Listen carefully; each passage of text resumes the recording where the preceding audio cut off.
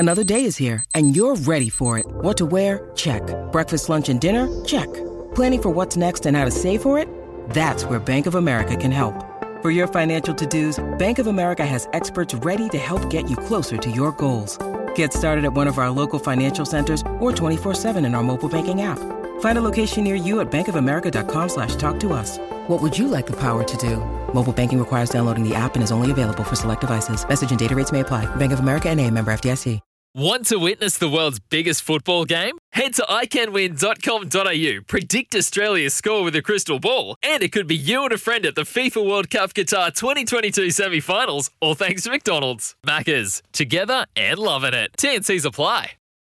Jack and Flash with Jack Revolt and David Lithgow. Welcome back to Jack and Flash on SEN. Paying to join us after 8.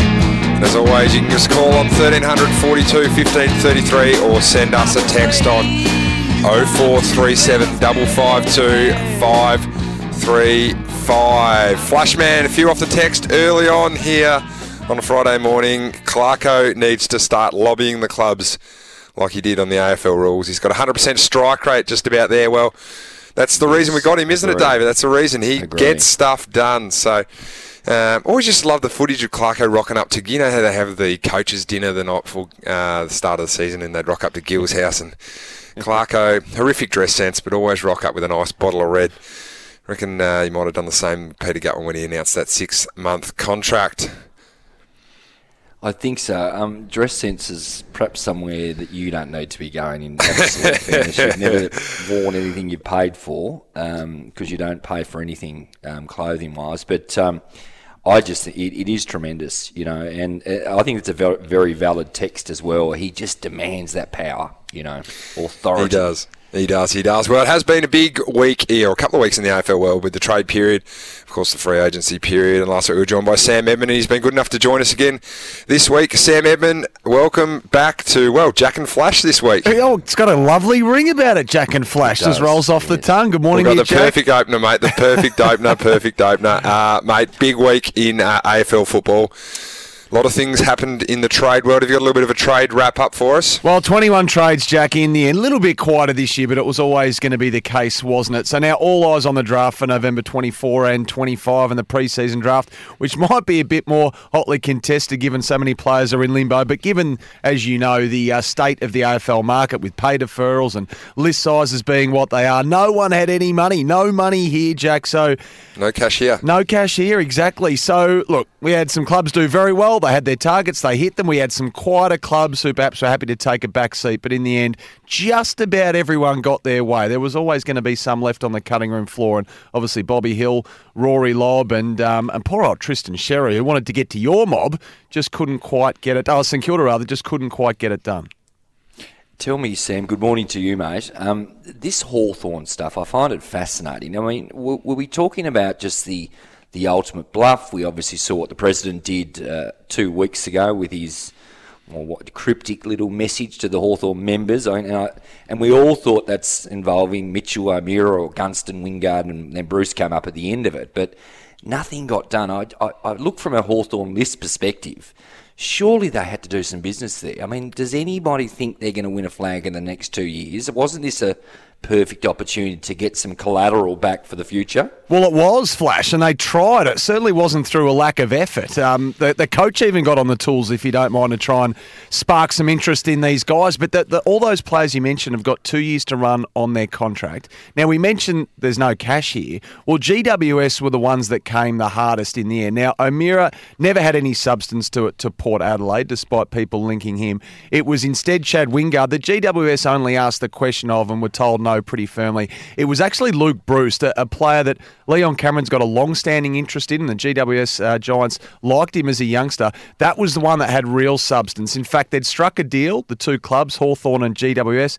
The Hawks were going to stump up a big portion of this salary over a 3-year period, so GWS were happy with that. They're really tight when it comes to the salary cap. But again, in the end, the player holds the whip hand here, Flash, and he had 2 years to run on a contract, and Luke Bruce wasn't going anywhere. So Hawthorn would have loved to have done all the things you just did. Their draft hand, 5, 21, 24. Sam Mitchell wants to have his own team, quote unquote. He wants to turn it over quickly. but they were just snookered for now, and it'll be an interesting watch over the next 12 to 24 months as to how they might try to get something back in for these guys. Sammy, isn't that the first port of call? Do you not just tell the player, hey, we would like to trade you, not the last port of call when you've got all the business done and finally it's like, oh, the most important piece, mate, you're under contract, would you like to get traded? And of course, Luke Bruce says, no, well, now that the draft's been done, free agency's been done, picks can still be traded right up to the draft. What's the draft pool looking like for the 2021 National Draft? No, well, they can be, and they can be traded up on the night as well, as we know now. There's live trading, of course, as well. So I think there's going to be a lot of movement there in terms of Fremantle's pick 19, which at the end was the source of so much of a standoff regarding Jordan Clark. They're expecting bids to come for that because it's the first pick on the second night. You know, there'll be clubs that want to move up the draft. I look at St Kilda's hand. They would probably like a stronger hold in the draft as well. Richmond, I think they've got a brilliant hand, haven't they? One of the hands of the draft, Jack, your boy, 7, 15, 26, 28. So I think you did okay out of the Callum Coleman-Jones deal, didn't you? That future second-round pick coming back. In the end, you've lost those two promising ruck forwards that certainly Callum Coleman-Jones you didn't want to. And then they've kept coming for North Melbourne's pick 1. How's the offers for pick 1 this year that look good on paper, but the Kangaroos resolute. They cannot read Jason Horne-Francis' name out quick enough over there from South Australia. So, look, I think there will be some movement. The clubs haven't been, I guess, under pressure to do that right now because, as you say, they've got plenty of time. Take a deep breath, reassess. And the St Kilda Footy Club, I think, will be one that might do something as well, given they've got pick 9, but then all the way back to 62. And after 2 really hectic and busy trade periods, they've got to change a strategy this year in targeting the draft as well. Sammy, the last thing with those Hawks players we mentioned, and I want to talk about Richmond briefly, and obviously the way they've constructed their list. They've held on to our little mate here on the other end of the radio. For example, they've said, look, we're not gonna tip out our veterans. We're going to have another crack. Surely to goodness, Tom Mitchell would have been ideal for that team going forward. This was a bit like the Jaeger O'Meara one to Port Adelaide. I think a lot of people trying to join the dots anyway and thinking this would be a great pickup. It never had any substance, though. I mean, Blair Hartley and Tom Petrora, who is Tom Mitchell's manager, spoke on a couple of occasions, mainly to work out from the other side what the hell's going on. Are you driving this? Am I driving this? In the end, it had no substance to it at all. It was never on the table. So we can look on as fans from the outside and think this would be a nice fit, but obviously salary was going to be a big part of that, wasn't it? Tom Mitchell, 2 years to run, makes it hard. At the risk of repeating myself, and Richmond, as we know, not so much concerning this man on the other end of the line, but their money is tied up in some in a lot of their sort of players at the moment for next year that they're committed to and wedded to, which is fair enough. So they were pretty tight on the cap. Bit like the no cash here, Sam, involving me. No cash here. A couple of quick ones before we let you go. We see a lot of trades floated here, and they get a little bit of groundswell behind them. What's the strike rate with the actual reported trades out there? Now, social media obviously blows up now, and actual ones that are viable trade options that do come through. Is it 50-50, or are we at the point now where everyone just throws a net out and hopefully someone comes up with the right trade? Well, I think what happens is, and you would know this better than anyone, Jack, if you go down to Punt Road and you went inside Blair Hartley's office, there's probably 60 guys on his whiteboard in there that they've talked about, canvassed. Half of them they might have reached out to, or at least called their management to see, hey, how's your guy feeling about the end of the year? So this is how the names get out. I mean, it's never to say that they're absolutely tradable, or even they've gone down the path of, having a trade offered or being offered up for trade, but nothing stays a secret for long. And like Jaeger O'Meara, for example, even if that was raised at a very, very, very superficial level, it gets out.